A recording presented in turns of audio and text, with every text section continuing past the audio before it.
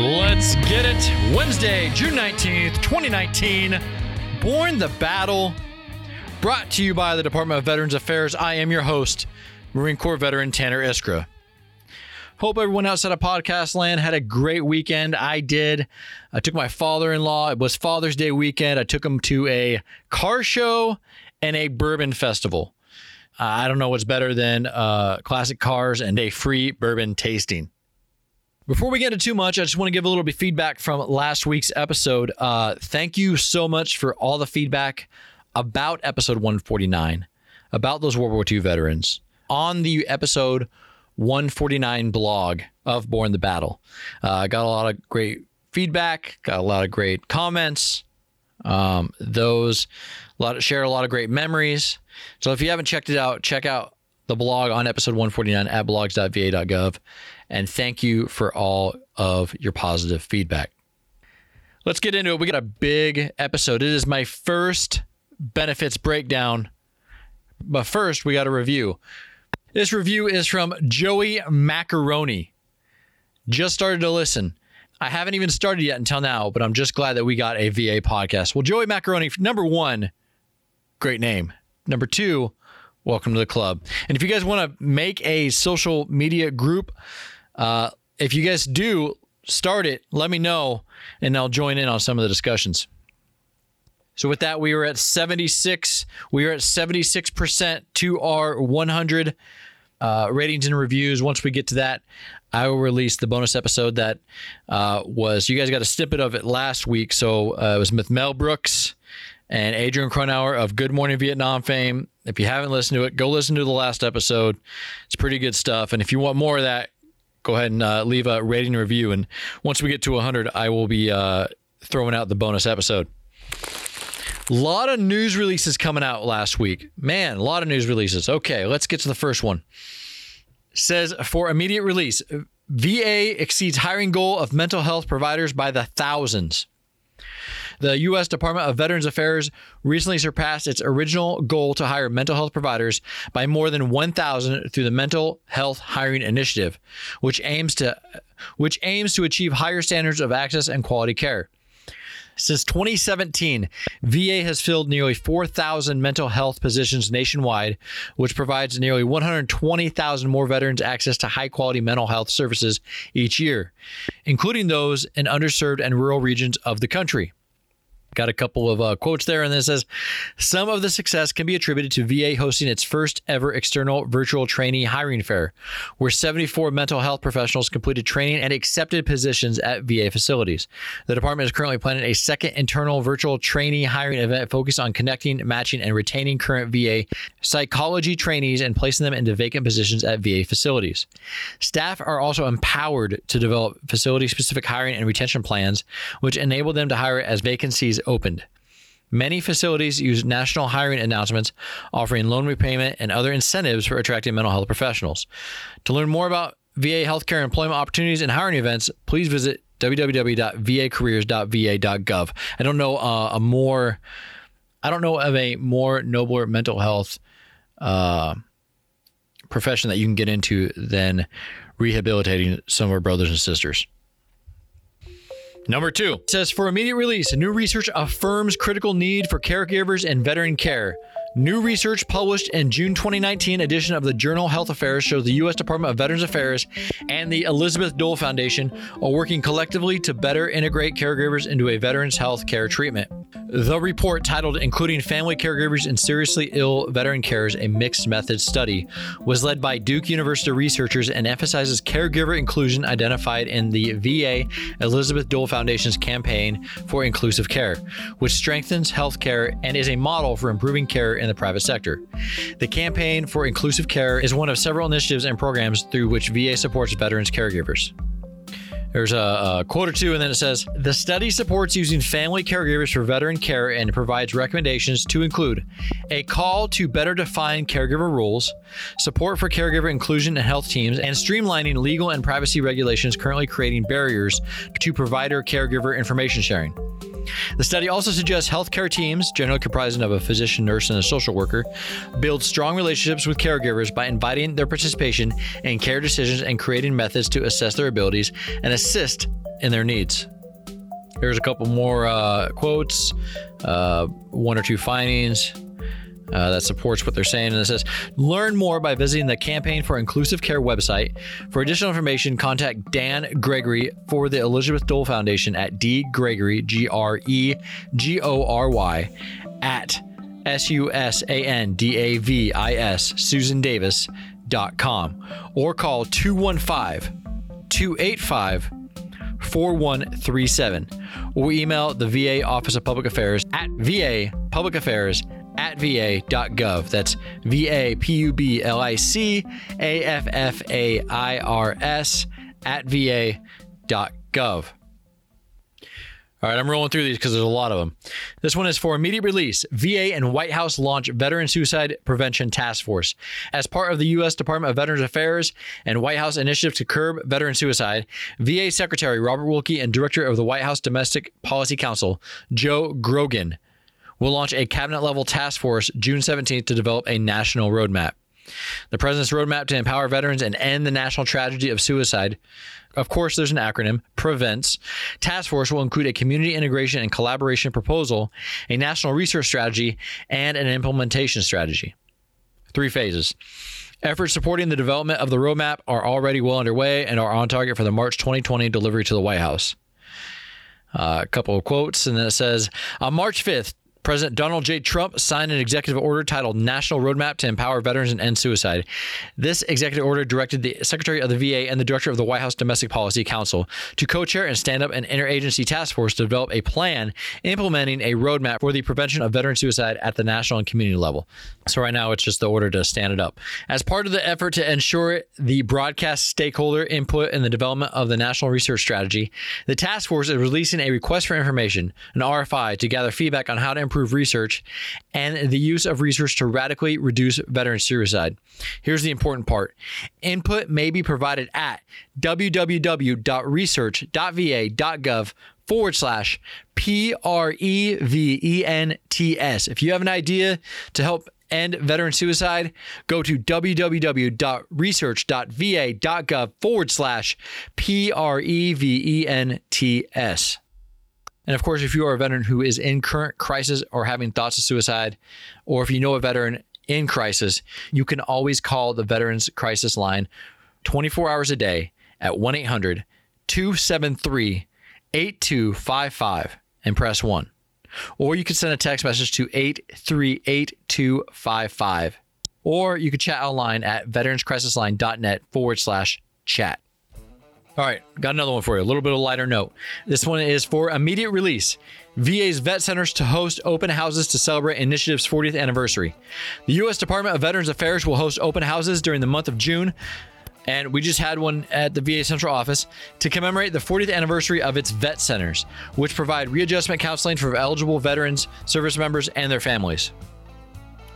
Quote or two from the Secretary, and then it says, the Readjustment Counseling Program was established by Congress on June 13th, 1979, to support the significant number of Vietnam-era veterans, to include those with combat experience, who were not accessing VA services at the same levels as Korean and World War II veterans. And it says the exact law, and then it says, the role of this new program was to assist Vietnam veterans and their families in making the transition from traumatic wartime experiences to civilian life within their communities. Moving on, it says, today, confidential readjustment counseling services are provided at 300 vet centers, 80 mobile vet centers, numerous outstations and access points, as well as 24/7 support through its call center. Counselors and outreach staff, many of whom are veterans themselves, are ready to assist eligible veterans, active duty service members, including National Guard and Reserve components. See, not many people talk about that. And their families with a range of socioeconomic and psychological services. Individual, group, marriage, and family counseling are also offered, in addition to referral and connection to other VA or community benefits and services at no charge. Last fiscal year, nearly 300,000 unique veterans and active duty service members received vet center services. For a complete listing of Vet Center open houses, visit www.vetcenter.va.gov/openhouses.asp. Okay, and this last one, I'm going to give a quick caveat. I am not in the business of, and a lot of times I don't share news releases like this one. I'm not in the business of being a self-licking ice cream cone. I don't like giving pats on the VA's back for doing the job that they should be doing. However, this one is about an award, and I am going to read it because the things that Health IT got awards for, it actually lists the program. So without further ado, for immediate release, VA receives awards for innovation in Health IT. For the second year, 9 U.S. Department of Veterans Affairs programs were recognized for innovations in federal health technology during an awards ceremony in Washington, D.C. And then there's a quote from VA Secretary Robert Wilkie. I'm going to list the 9 programs that we got awards for because I think that's the meat and potatoes of what you want to hear. The 9 VA programs include SOLAR, which uses off-the-shelf software to convert complex language into user-friendly terminologies. This simplification represents a shift in how software developers consume terminology, enabling collaborative improvement in medical knowledge, patient care, and patient safety. This simplifies and helps with interoperability, a key challenge in healthcare. It's SOLAR, SOLOR. I think it's an app. Veteran Signals, or otherwise known as V-Signals, is a continuation of the award-winning Voice Veteran Experience Program and is an effort by VA to create an enterprise-level customer experience solution for the collection of veteran feedback used to improve the veteran experience. It's how the VA collects information to actually implement new experiences in healthcare. The Benefits Integration Platform, otherwise known as BIP, of course, there's another acronym, is a modern, flexible, cloud-based IT platform that improves the way VA manages and provides veteran benefits, healthcare, and memorials. Light Electronic Action Framework, LEAF, is a simple solution for digitizing paper-based forms. LEAF empowers any VA user to streamline business activities, increase transparency, and enable real-time data and status tracking.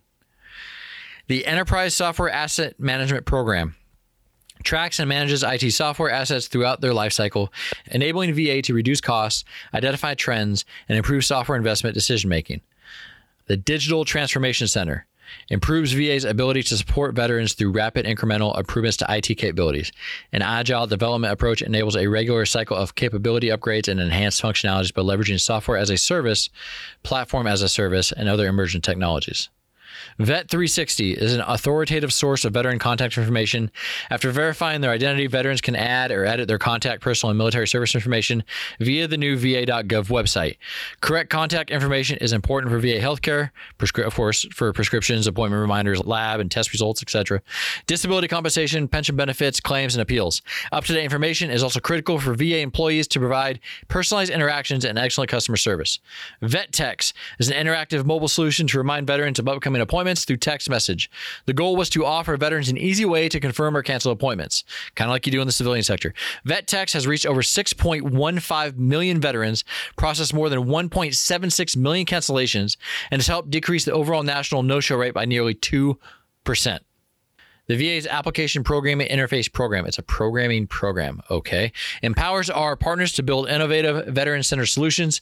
In the last years, VA launched a developer portal and APIs for benefit submission and tracking, navigation to, and information on VA facilities. Electronic verification of veteran status on Commerce, job and third-party benefit websites, and better access to and visibility of veterans' health information, ranging from allergies, diagnostic reports, and lab results to medications, procedures, and more. For more information about the awards, or if you don't understand any of the technical jargon that I just spoke, because I don't understand half of it either. But I think maybe you might, so that's why I'm putting it out there. For more information about the awards, please visit www.fedhealthit.com/2019/FEDHEALTHIT 2019-Innovation-Award-Winners-Announced / All right. That is all of the news releases. I hope, especially with that last one, you got some information out there that you might not have known before. So, with all of that being said, we are at episode 150 of Born the Battle. First of all, thank you to the listeners that have allowed us to make 150 episodes of Born the Battle, formerly known as This Week at VA. I'm sure the previous host is also thankful for that as well. we enjoy getting information out on this medium, and we also enjoy bringing you stories of those that have borne the battle and sacrificed in many different ways for our great nation. This is going to be my first benefits breakdown. I think 150 is a good episode to do that. Going through, in podcasting in general, I haven't seen an episode on the VA home loan program. I saw one 10-minute episode out there in podcast land that gave a brief overview, but didn't really get down into the nitty-gritty and break it down. So, in conjunction with the 75th anniversary of the signing of the Servicemen's Readjustment Act of 1944, which had the GI Bill and the Home Loan Guarantee Program wrapped up in it, just learned that on this episode, we're going to be going over the Home Loan Guarantee Program step by step. And two veterans, Army veteran Maxine Henry and Air Force veteran Mark Connors, who both work at VA's Loan Guarantee Service, are going to help us break this down. From the time that you are even thinking about buying a home till you have the keys and you're getting some junk mail in relation to your home. So, without further ado, I bring to you my very first benefits breakdown. Enjoy.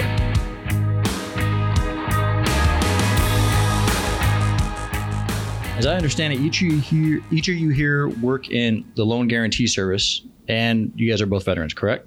That's correct. My name is Mark. I'm the lender liaison. I retired from the Air Force more years ago than I would like to admit. And I've been with the VA since 2006. Started in the Houston Regional Loan Center, and in 2011 moved to central office. Started working in the policy shop. Gotcha. And what did you do in the military? Several different things. First, I spent half my time enlisted, working on our reconnaissance aircraft, the U-2 and the SR-71, and Roger. Actually spent the last half as commissioned officer, but mainly, although I was in the Air Force, I was attached to Army units the majority of that time. Okay, understood. Great. And Maxine? Sure. Started in 2009 with the VA at the Atlanta Regional Loan Center. Started in the education department, then went over to loan guarantee. I came to central office in 2012 on the quality assurance team, and now I'm on the loan policy team since 2013. Roger. And you're a veteran. What did you do in the military? As an Army veteran, started out as a 91 Delta operating room specialist.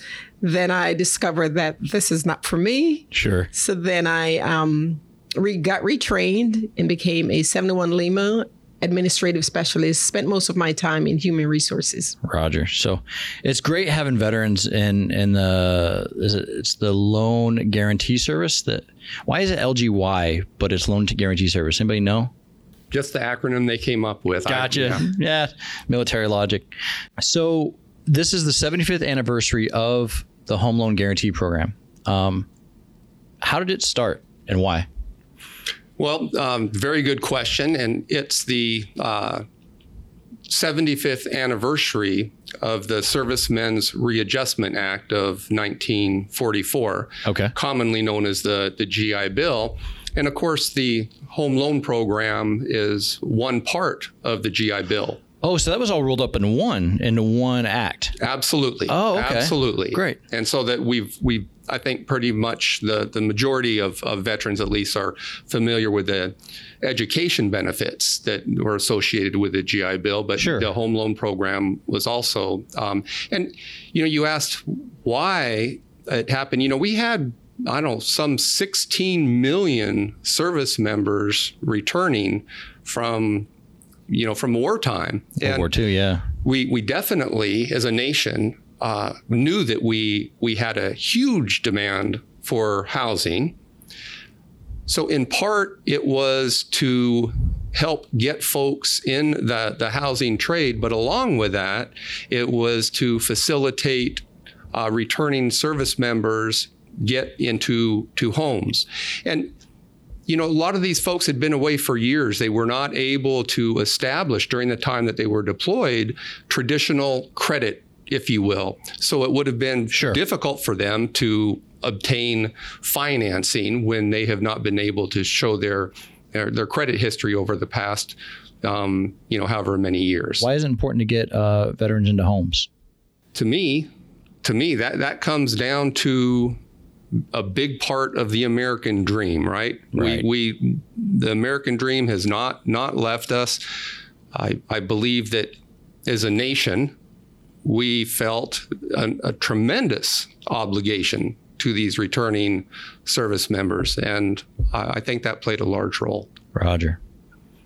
What are some of the eligibility requirements for the home loan process? You hear a lot of myths. You got to have honorable service, or you got to have this many years of service. What are some of the eligibility requirements to qualify for the home loan program?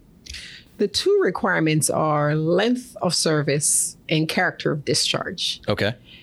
Now, depends on when you serve. There are, different length of service requirements. But overall, 90 days in some instances, with character of discharge, honorable, general, under honorable conditions. And specifically, if you serve in the... Oh, so not just honorable. You can have an OTH or a general discharge. Oh, we encourage everyone to submit an application. Gotcha. And if one has an OTH, it's possible they may have some honorable service. Sure. So we certainly encourage everyone to submit an application so we can process it and make a determination. And I was going to also add about the Reserves National Guard. That time of service definitely requires honorable discharge. Okay. Very cool. Very well. So my first experience with the home loan program was in Charlotte. And all I remember was it was a lot of paperwork. It was just sign here, sign here, sign here. But I do remember the certificate of eligibility. For the listeners, what's the first thing you got to do when it comes to that? So the certificate of eligibility, COE for short, of course, we got to have an acronym, right? Absolutely.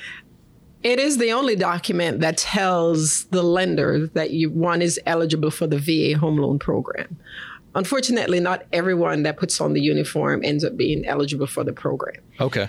So it's the only document that the lender will know that a veteran is eligible for the program. That veteran's legit. Eligible. Come on, we got some fun. Okay, so it basically lets the lender know that, hey, this person can qualify for the home loan program. Right. Based on their military service, they have earned this benefit. And then the lender will take it from there as far as qualifying for the loan. So that's a different step. That's a different process. So the certificate of eligibility can be easily obtained through ebenefits.va.gov. Whatever time you wake up in the middle of the night and you just decide, it's 2 a.m., let me go get my COE, it's available for you at ebenefits.va.gov. So that's the website you need to go through the application process. There are other ways. Either a lender can obtain the COE for you. Oh, okay. So the lender has access to VA system. WebLGY is a system of record, and the lender can obtain the COE. Of course, you'll fill out the required paperwork, giving the lender authorization to get the COE. Sign here. Absolutely. Gotcha. So I don't remember going to obtaining. I think on my case, maybe my lender went and got it for me.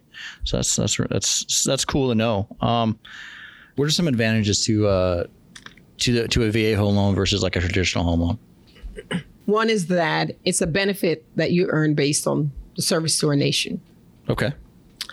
Generally, no down payment is required. Now, that is huge because it could take quite some time for someone to save up for a down payment, right? Yeah, everyone talks about having a down payment. It's like 20% or 10%. If it depends on what father-in-law you talk to. Exactly. Right. Yeah. And it varies. The down payment may vary, depends on the loan program. But the VA I said home loan father-in-law program, like I have two father-in-laws. I didn't, but just go ahead. Sorry.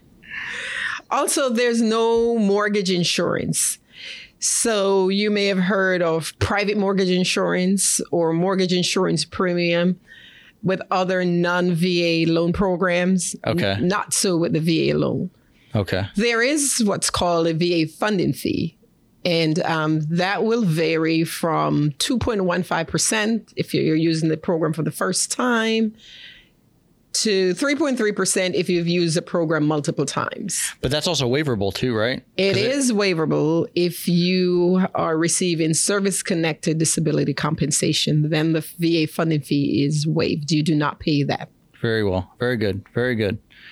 Another great benefit is that the interest rate is negotiable between the veteran purchaser and the lender. The VA does not set interest rates. Say that again? The VA does not set the interest rate. Really? So the veteran purchaser and the lender, they negotiate and determine what your interest rate will be. Huh.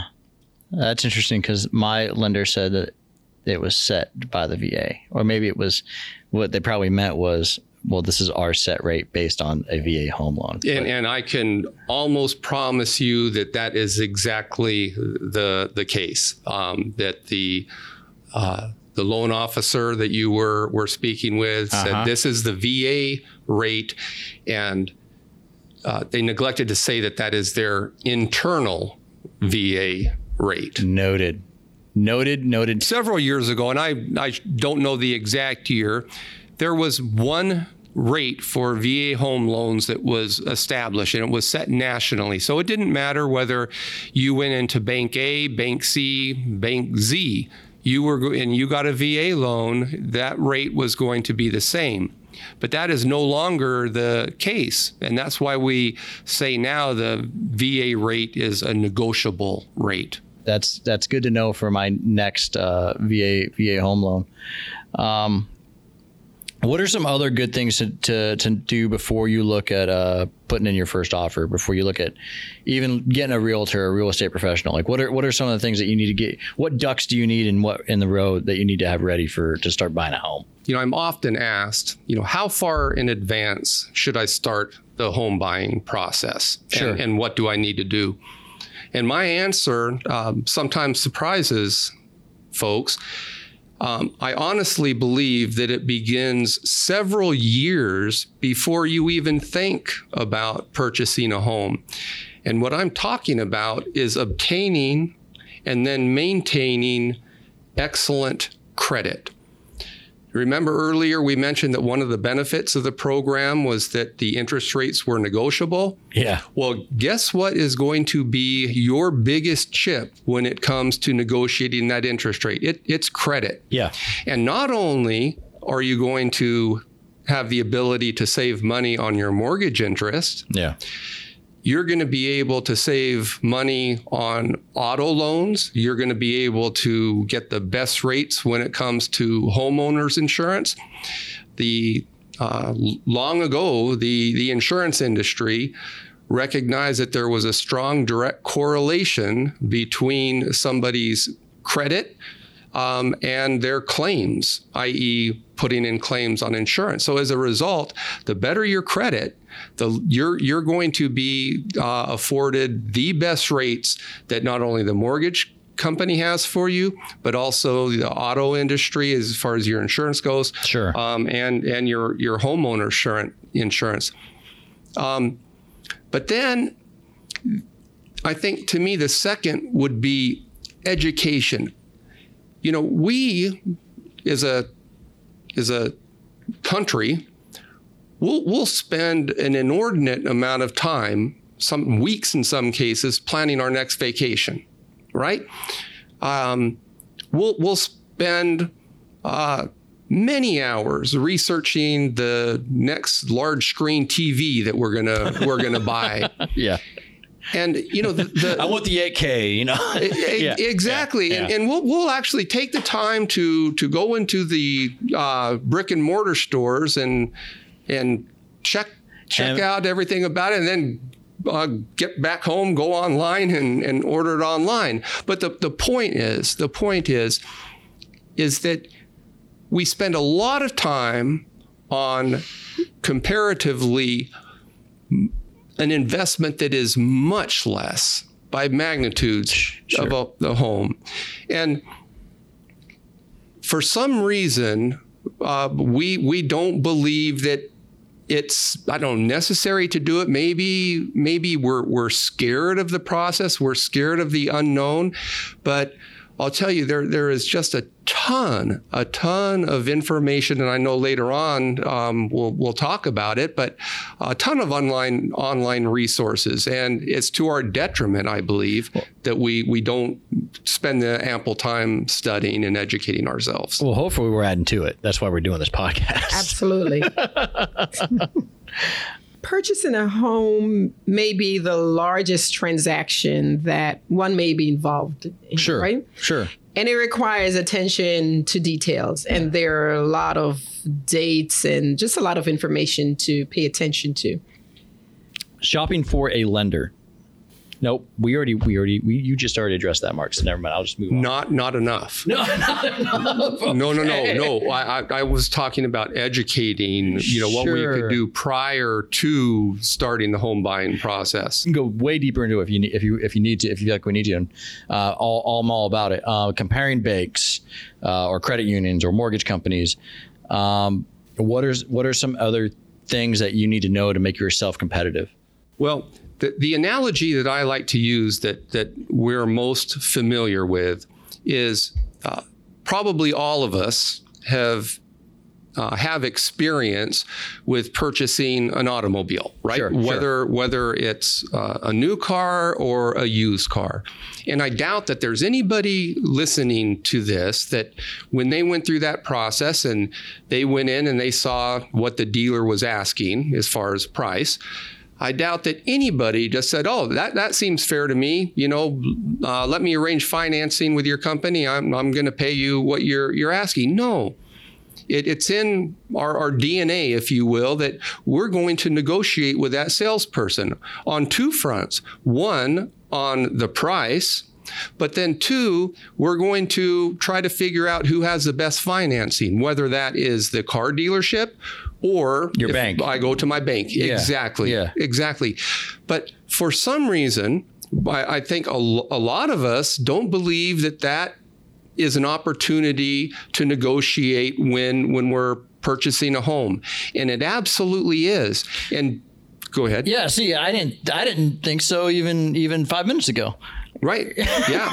and just like what you would tell the salesperson at the auto dealership, you would try to get them down to the best price that you could. Absolutely. And then you say, I hope that we'll be able to do business with you. But you know what? I'm going down and I'm going to be talking to a couple other dealers down the road.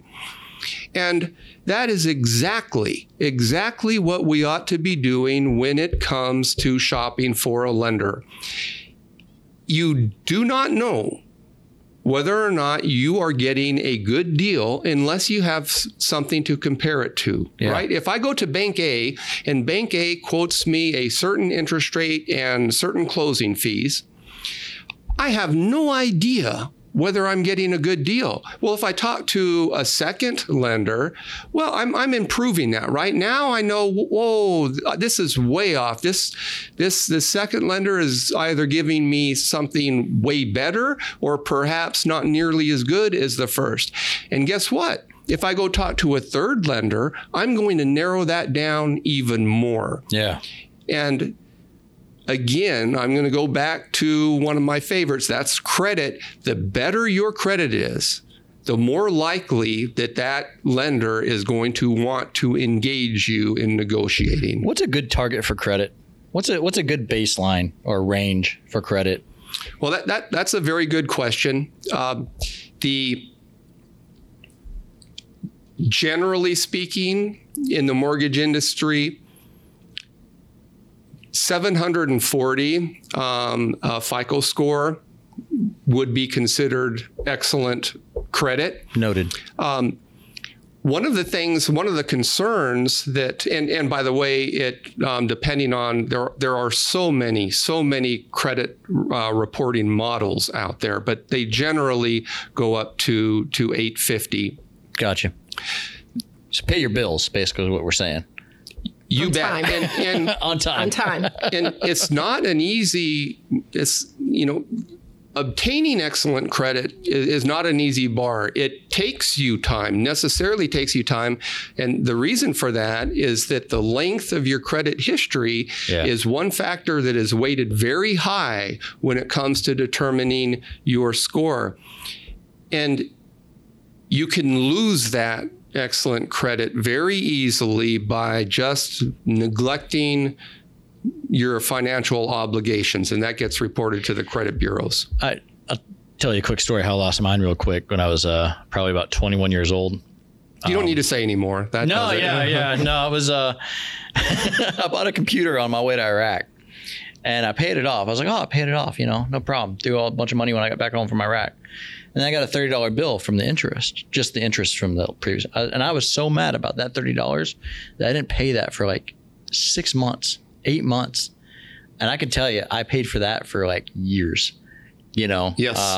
So yeah, pay your bills and pay them on time. All right, Maxine. Sure. I a little bit of previous emails that we got back and forth said that you were a realtor or a real estate professional. Okay, first of all, what's the difference between those two terms? So a real estate professional, a realtor, you are part of the association. Okay. It could be a local association or the National Association of Realtors. Okay. And so you're part of this larger organization that represents the interest of the industry. Whereas a real estate professional may not be a part of the organization and pay the required fees. Okay, So- but they're still qualified to. But you still got to get your license. Everyone got to get their license. And, Got you. Yeah. Got you. What's the best way to pick a real estate professional or realtor, and how can you as a home buyer utilize your real estate professional, your representative, in the best way possible? So oftentimes we have relationships with family members, friends, and they refer professionals that they've used in the past. So a lot of times it's by word of mouth that one comes in contact with their real estate professional. Sure. You may know someone who's been in the business for years, someone in the family say, hey, remember that this person's a real estate agent. And real estate agents also, they market themselves. They have their own websites. You may get something in the mail. They may send you a recipe and it has their picture, contact information on there. Yeah. And also, just by their performance, they may be ranked how well they're doing, but oftentimes it's by relationships. Someone who knows that person or have had an experience and they pass that person's name along as a referral. Other ways you can get information on a real estate professional, again, through the local real estate boards or through the National Association of Realtors. And you can just go online and, just type in that you're looking for a real estate agent in a particular area. What are some good websites to do your research on when it comes to researching to make sure that they're good to go real estate professional?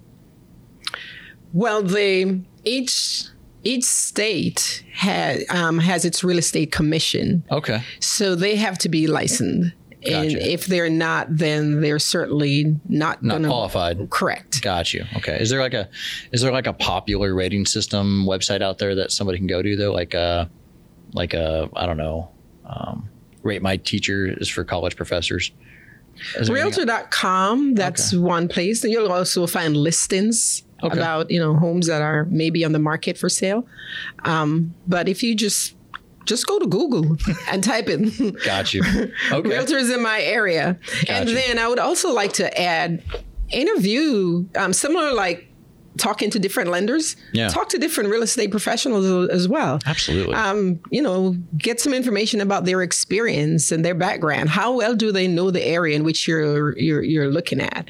And also, you can also ask them for some references. Tell me about past clients, and you can, have a chat with that person and determine how well this person will be able to look out for my interest. Got you. Or just, I always go to my personal experience with what was what was in it for me, and the Charlotte market was hopping at the time, and I asked for points. I wanted a point off your commission, and I got it.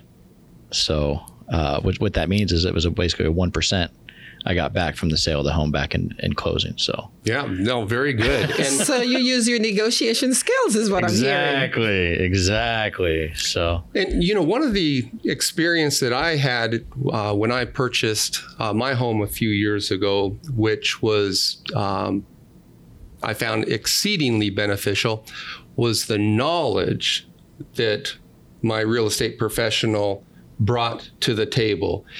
It wasn't about, here's the most expensive home. I want you to buy this home because I'm going to make a big commission on that.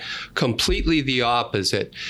In fact, I was talked out of some of the homes that were interesting me because she was able to explain the pros and cons of a particular area, particular geographical, micro region versus other regions, and I was very, very impressed by that. Gotcha. Okay, so we got our real estate professional. We've shopped lenders. We're looking at houses, and we've decided to put in an offer. Now, again, with my experience in Charlotte, it was a very hot market. Sometimes people were buying cash down sight unseen, so it was really hard for me to put an offer in. And they had this thing called earnest money, and I had to put down some earnest money. Now, from what I understand, and that was basically just to hold it, get it off the market, just so we could start the negotiation process. From what I understand, not every market is like that. You don't need to put in earnest money on some markets. Sometimes some places you do. I hear these words, contingencies and concessions. What is everything going into putting in an offer? So earnest money is not required. Yeah. But it states that you are ready, willing, and able buyer, that, hey, I'm really interested in this property. So that's where the earnest money comes in, but it's not required. It's just stating. It's like holding down the spot. Like, this is my spot. So I'm ready to market. Pretty much, yeah, right. Okay. So gotcha. This is the earnest money goes along with your offer, and you can determine how much you want to put down as an earnest money, and it can either come back to you or it can go towards closing. Yeah, right. Or the person selling could say, I got a better offer. Here's your money back. They could just turn down your offer.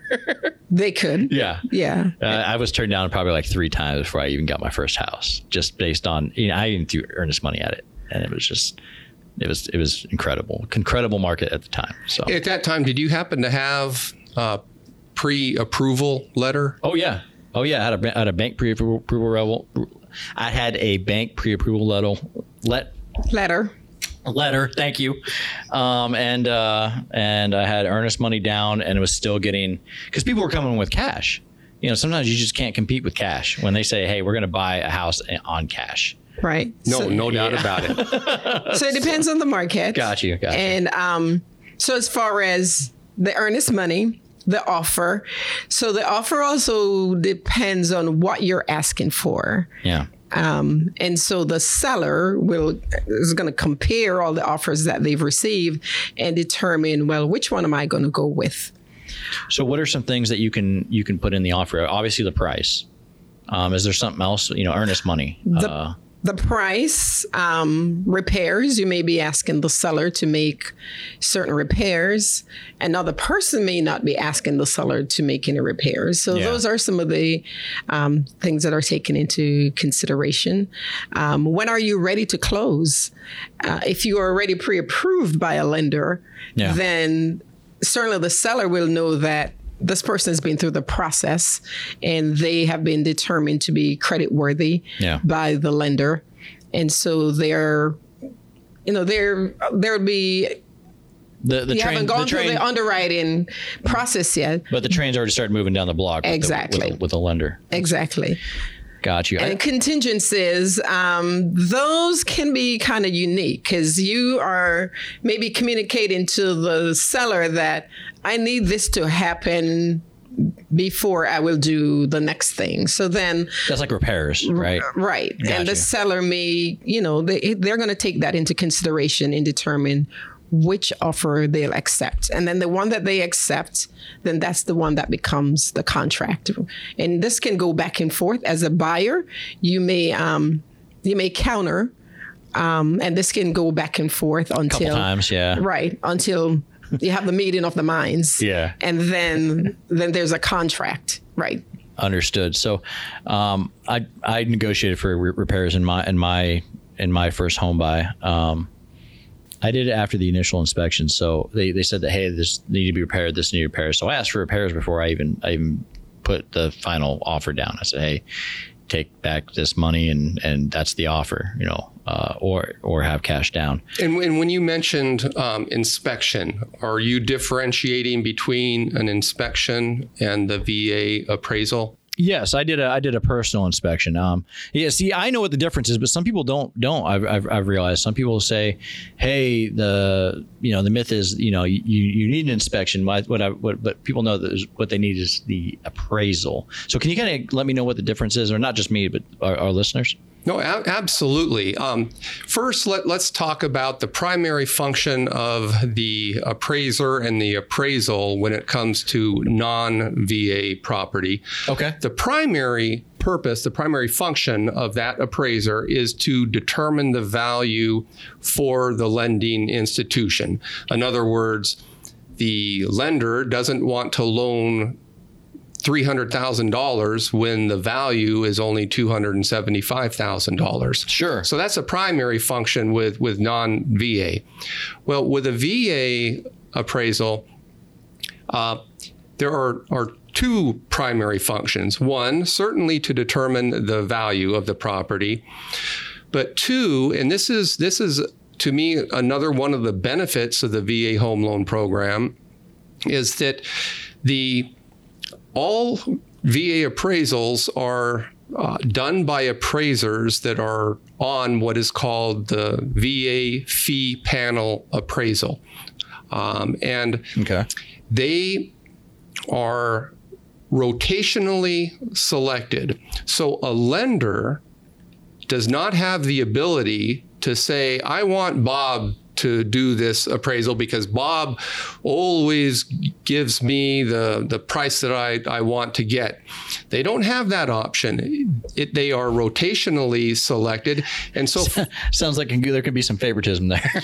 well, and this the way that the VA runs the panel, it absolutely Eliminates keeps that. everything at an arm's length transaction and eliminates it.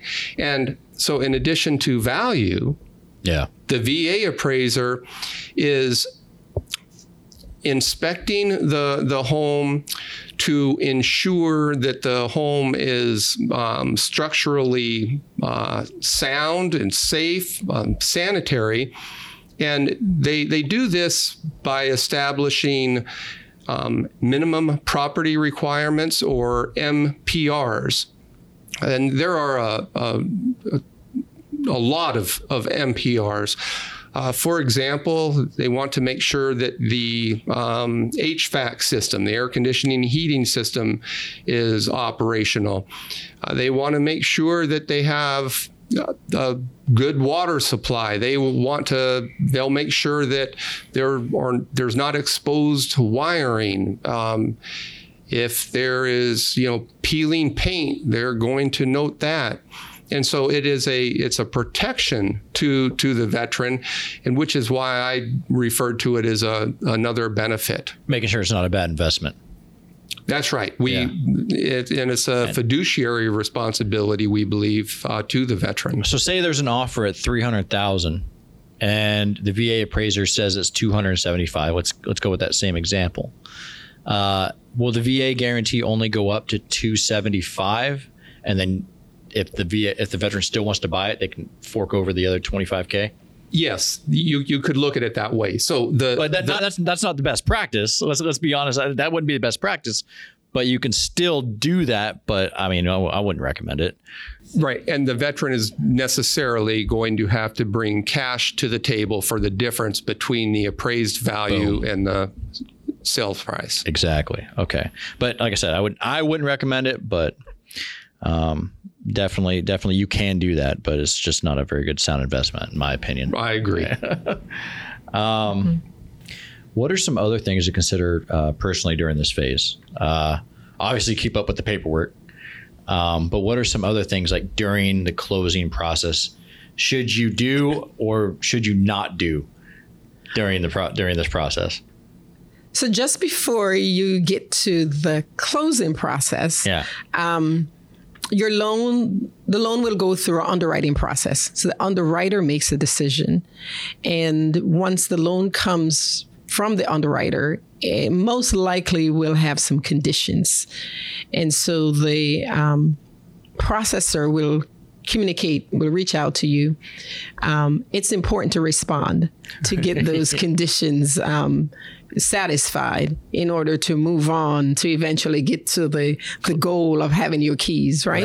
Right, exactly. It's important to respond to those conditions.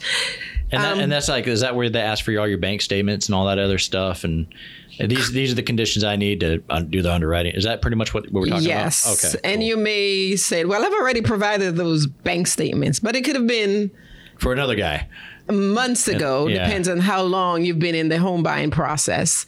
So they may ask for those bank statements again. They may ask for letters of explanation based on something that they may have seen on the credit.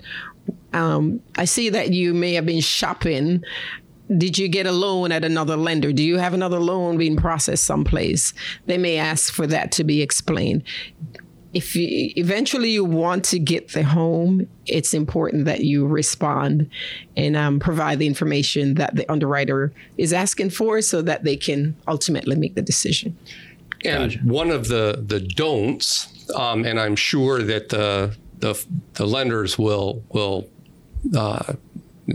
say this enough to you so that it sinks in, is that you should absolutely not incur any additional debt between the time that you submit your application and your financials to the lender and closing. You don't need anything that bad. And all I'm gonna get a boat.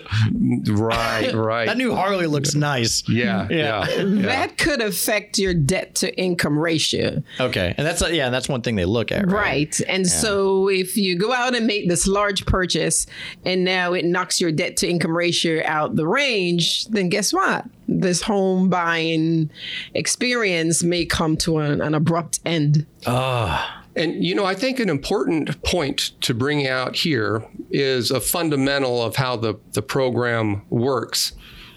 And that is that the VA, on a VA loan, the VA is not the entity loaning the money. Yeah. It's actually the lender that is loaning the money. And as a result, the lender is the one who has the final determination as to whether or not that loan is going to be approved or denied. So in the case where the loan is approved, you're good to go, don't have anything to worry about. If the lender comes back to you, and after you've been dealing with a lender for some length of time, you've put a lot of energy, a lot of time into it. You've asked it. A lot of bank statements. Exactly. And if they come back and they tell you that they're not able to approve the loan, then your only option is to find a lender that is willing to approve the loan. And while VA has minimum underwriting standards and criteria, because it's the lender's money, they are free to impose underwriting criteria that is more stringent than VA's. But the point here is that just because one particular lender does not approve the loan, it doesn't mean at all that you can't find a lender that is willing to approve the loan. Sometimes you got to find that quick. Yes. Yeah. It's tough. That's tough. So we're now into closing. Walk me through that process. I was there. I signed all the paperwork again. I don't really remember what it was all about. All I remember is that one point from the realtor wasn't there after they explained all the accounting. I asked, well, where's the 1%? and they had to scramble and cut me a check after, a couple hours later. But I don't remember. That's all I remember from the closing process. So if you can walk me through, what was all the accounting stuff and all the underwriting stuff that I signed my life away to? Because I don't really remember it.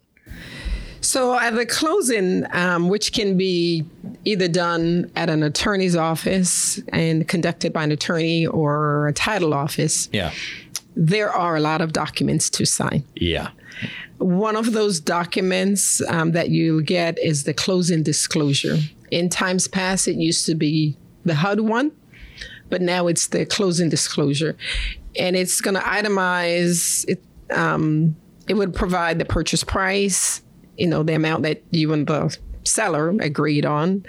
And then it's going to itemize all the fees that gets paid to the different parties that are involved in the transaction, including the real estate agent, what their commission is being paid. The seller, the buyer. All those fees, the insurance, the title agency, the title company, your insurance policy, how much that costs, and that's generally paid annually. Any interest that's paid depending on the day of the month that you close, any prepaid interest, it's going to give you all that information. How much of that is negotiable? All those different fees. Are they all negotiable? Some negotiable? What are some things that you should look at that you could negotiate? Your interest rate up front, that you can negotiate with the lender. Sure. But some of those other fees, most times they are customary and reasonable. Okay. And they're kind of market price. But hey, it doesn't hurt to ask, right? Right, no, Mark? Absolutely. And, another point, we kind of touched on it early on, but there are some fees that you would typically see in a closing that the VA deems unallowable. Okay. And so generally speaking, the closing costs that you would incur with a VA loan are going to be less than the closing costs that you would find with a non-VA product. Give me one or two of those things that you might see that would be unallowable in a VA home loan. There's a typical fee that would be called a settlement fee. Well, that would be a fee that is considered an unallowable fee. Okay. And the closing documents have various names, various acronyms. And it's kind of like, if you recall back with your cell phone bills, they've gotten better, but you would have these line items on there and you're like, what the heck is this?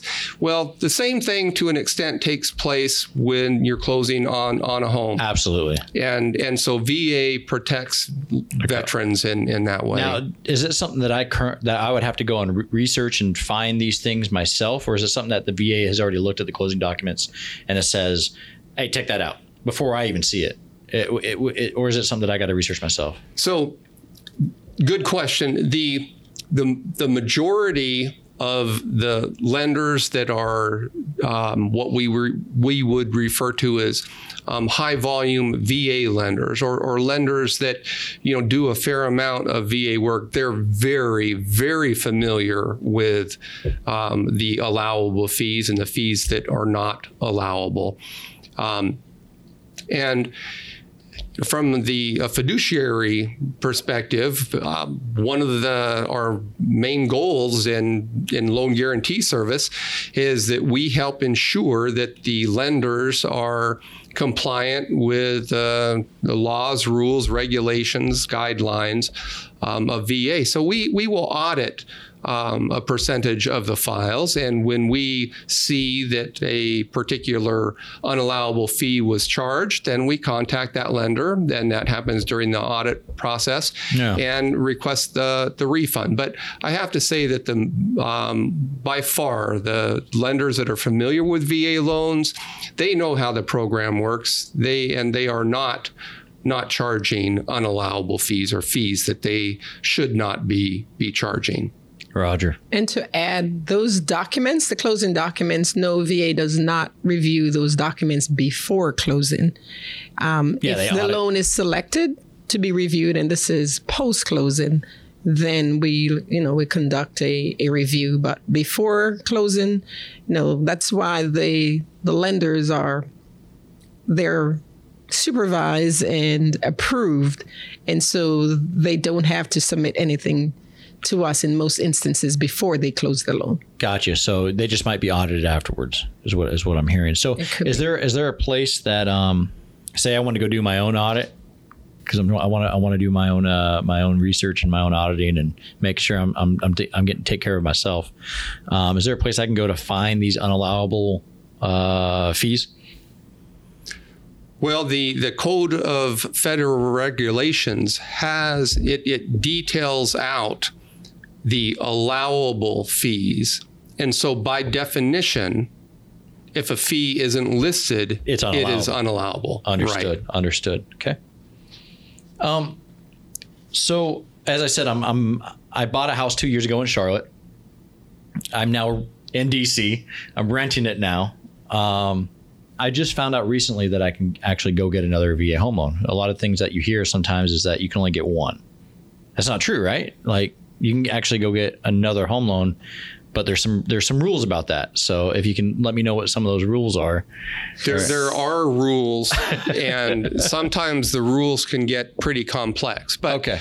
Let me start off by saying that, and I'm probably reiterating this, but you're fine. That's the benefit that doesn't expire, and you could use it multiple times. But the congressional intent of the program was not to turn veterans into, real estate moguls. Exactly. Yeah. Exactly. And so I just got another job offer. That's the only reason I moved, Right. No, understand. Yeah. Understand.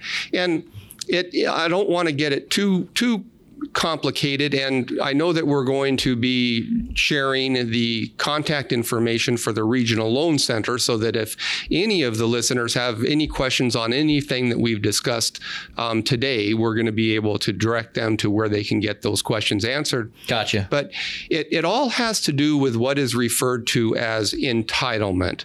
And so, for example, and a veteran has a certain amount of entitlement. And if they purchase a home and use 100% of their available entitlement, that's it. Then, right, they would not be able to purchase another home until that initial loan was paid in full. Then they can get their entitlement restored and start all over again. However, you could also have a situation where when you initially use that VA loan, let's say, for example, that you purchase a moderately priced home in Texas while you're stationed there.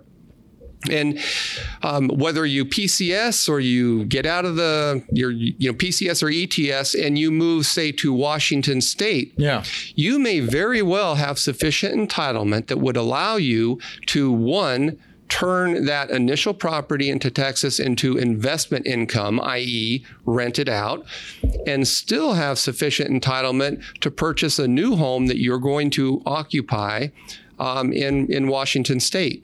So again, it can get kind of complicated on doing the math, and that's why we encourage folks to reach out to the Regional Loan Center with any specific questions. So it's almost based on an area that you're currently living in. Is your entitlement can be differentiated based on zip code almost? Well, it depends. Everyone gets the same amount of entitlement. It depends on the purchase price of the property, which determine if you have any of your benefit remaining. San Francisco versus Texas, middle of Texas. Perfect. Got you. We have finished closing. Now you have your keys. You get your keys. You finally sign, and you get your keys for the first time, and you walk in the house. And the first thing I saw that my lender was gracious enough to give me was a big book of maintenance. Not requirements, but suggestions. Hey, in the wintertime, make sure you're doing this. In the summertime, make sure you're doing this. What are some things that you, as a new home buyer, should be cognizant of when you get the keys to your house? As a new home buyer, Now you get to take on the maintenance responsibilities of owning a home. Prior to that, you may have been living, mom and dad, or you may have been renting. And so you just pick up the phone and you call, say, hey, this is not working. And someone comes and fixes it. Now the only person to call is yourself, right? Lowe's. I call Lowe's a lot. Well, I'm sure somewhere there you're making payment to Lowe's along the way. Oh yeah, get that 10% off. But one of the things I want to mention at a very high level is home warranty. That could be a way to help in the event that you have some kind of repair to be addressed, or an emergency fund, a repair emergency fund. Oh yeah, and just putting away some money in this fund in the event that you have some repairs to be done that will cost quite a bit. I've learned that even though you have a warranty program, you still need to have a repair fund, because the warranty program may not cover the entire cost. Yeah, they'll fix your they'll replace your HVAC, or they'll replace your fridge or whatever. But there's a new code that we got to move. We got to be metal instead of wood. So, it's got to, so they eventually get their money. They figure out a way to get their money. And I also think that this speaks to an important topic that we refer to as the true cost of home ownership. Sure. And what I mean by that is that, if the lender tells you that you qualify for a $300,000 loan. Yeah.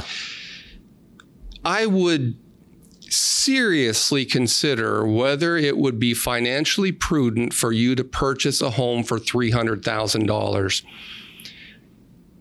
And, Maxine mentioned an emergency reserve.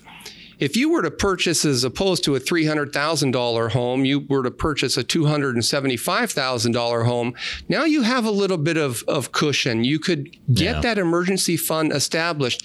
Then, if you don't have a warranty, which is essentially a service contract, or if for some reason that warranty company doesn't cover that repair, you're able to go to your emergency reserve rather than having to pull out a credit card that could be likely at exceedingly high interest rates. Perfect. One thing I noticed when after buying my home, after the first year, my mortgage went up because my taxes went up. Can you explain that process, that even though you get a fixed rate, sometimes your mortgage may go up in certain instances after year? Certainly. So when you purchase the home, an escrow account is established. Yeah. The escrow account holds funds to pay the taxes when it comes due, the property taxes, and your hazard insurance. And those are paid either semi-annually for the taxes or annually, as in the case of the hazard insurance. And that's not the only thing in the escrow. The escrow also sends money to the lender. It sends money to the taxes. It's where you basically, whatever you pay, that's the escrow account, correct? So what you pay in your monthly payment, and you're making it to the servicer. The servicer is who you make your payment to each month. So that payment that you make, it consists of principal, interest, and then the escrow amount that's collected. Taxes and insurance. Gotcha. And so the taxes gets paid to the taxing authority. The insurance, generally, the veteran buyer selects the insurance company. You shop around and determine and select the insurance company. Now, depends if your value goes up, then they may determine that you're underinsured, and so your hazard insurance policy may go up. Hence, your mortgage payment goes up. But if you have a fixed rate a fixed rate mortgage, that portion does not change. What may change is the insurance and the property taxes if that goes up. Gotcha. Anything to add to that, Mark? No, very well said. That's it. Got you. And of note, I've never seen it go down. Right. The other thing I've seen since I've been a homeowner are these emails that I get about refinancing. What should I look forward? And are these good deals, or what are these? I don't know where these get. I don't even know some of these supposed lenders are coming from. I don't know who they are or what they want. But it sounds like they always want to cut me a check, is what they're trying to tell me. No, and that's a really good question, and it's very timely in today's market. The mortgage industry is awfully competitive. Yeah, and as you likely know, when you close on a house, a lot of the details surrounding that transaction become public record. And there are companies out there that are hired by lenders to comb through the county records, the registrar's office, wherever the data is located. And there is a seasoning requirement on VA loans. For example, the lenders need to wait 6 months before you can refinance your loan. Okay. And I know myself as a veteran, I get 25% of the mail that is put in my mailbox are offers to refinance. And when I look at the big print and ignore the fine print, it looks too good to be true. It's a great deal. And I got to tell you, it's that old saying that we've heard ever since we were little kids. Anything that looks too good to be true probably is too good to be true. And what I would strongly recommend that the action that they take prior to contacting one of these, responding to one of the solicitations, is to first figure out what they want, what you want to do. What are you going to be doing? What are your plans for the next 5, 6, 7 years?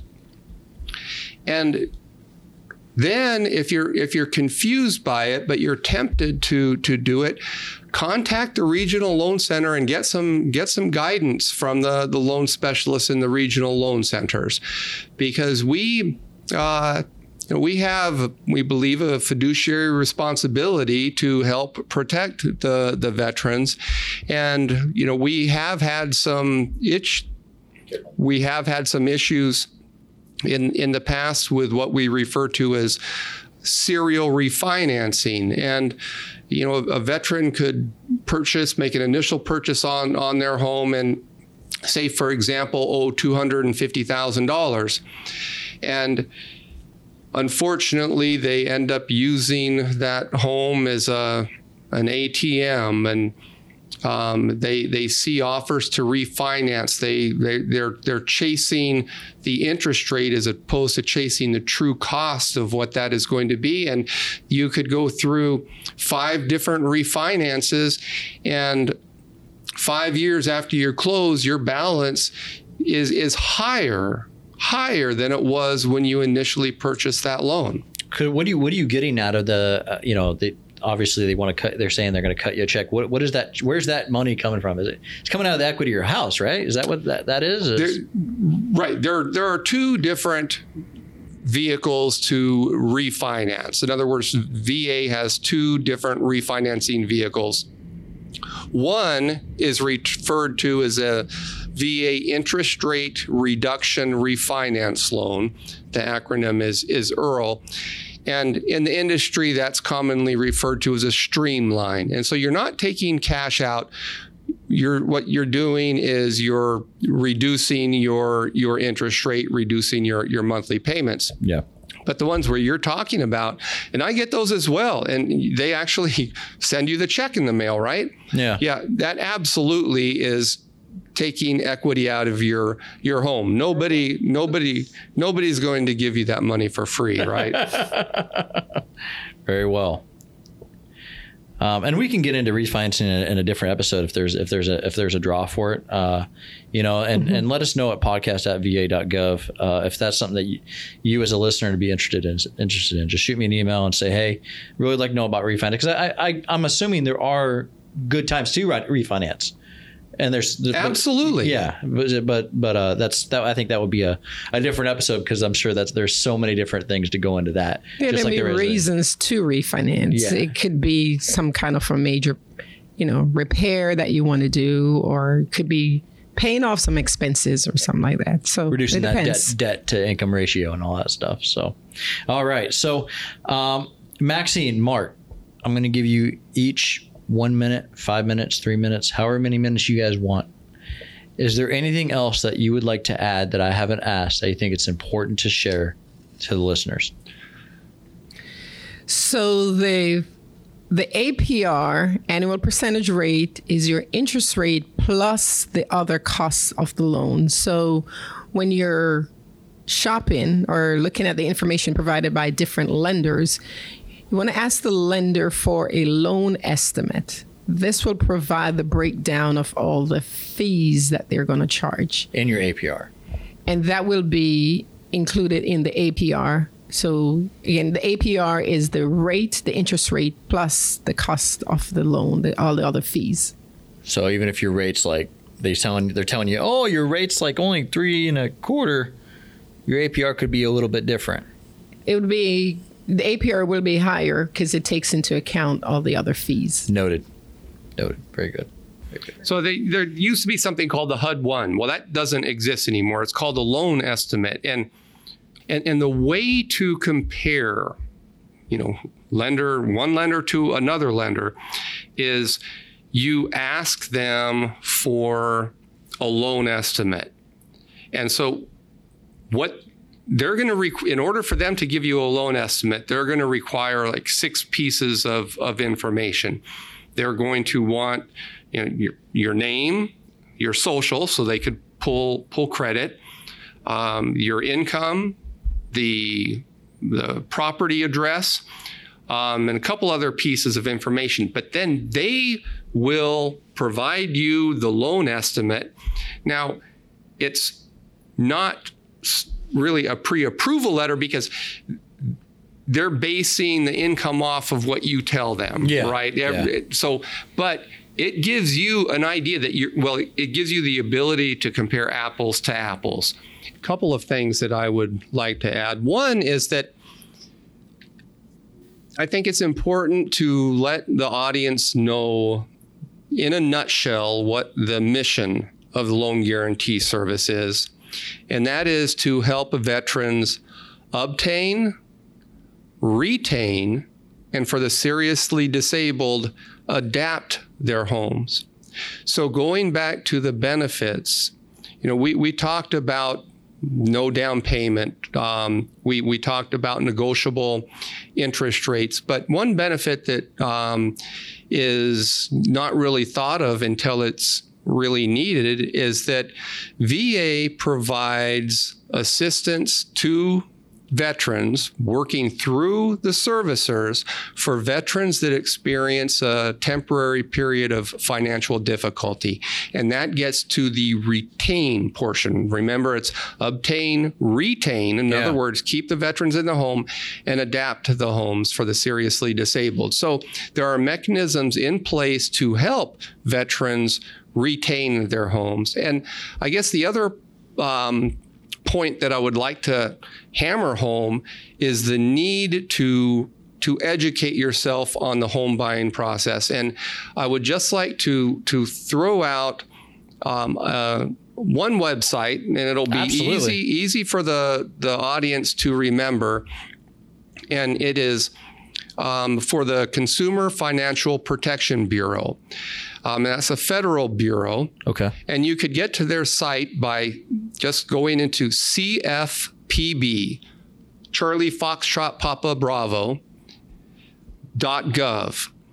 And once you're there, they have a search engine that you'll see it. Everybody here is very familiar with it.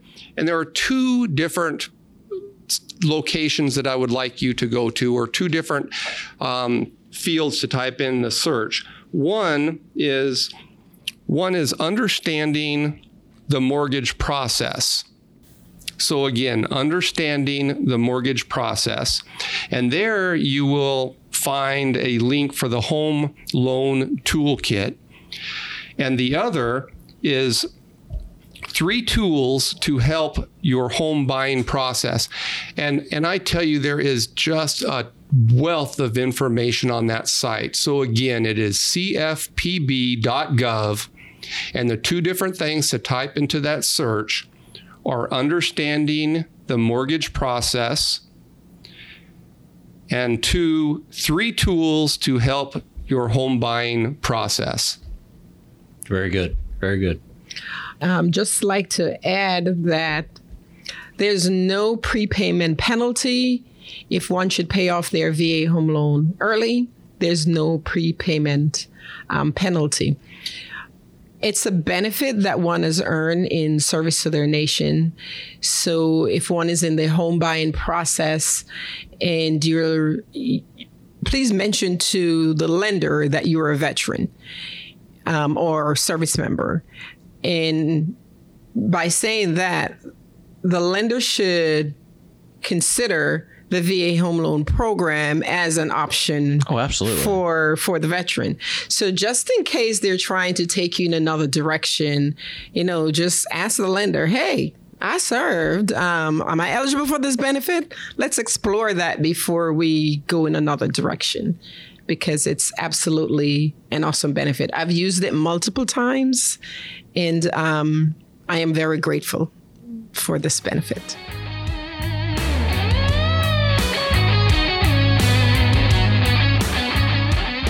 I was able to use the VA home loan 2 years ago to buy our home with 0 money down. I was amazed that there was so much in place to really help the veterans, and the VA serves as that catalyst for all those resources. Choose VA today. Visit va.gov.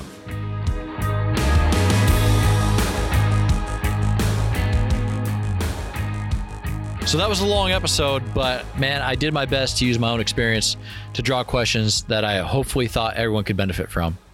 If I missed any, if there's something that I missed, Maxine and Mark referenced the Regional Loan Center many times during that interview.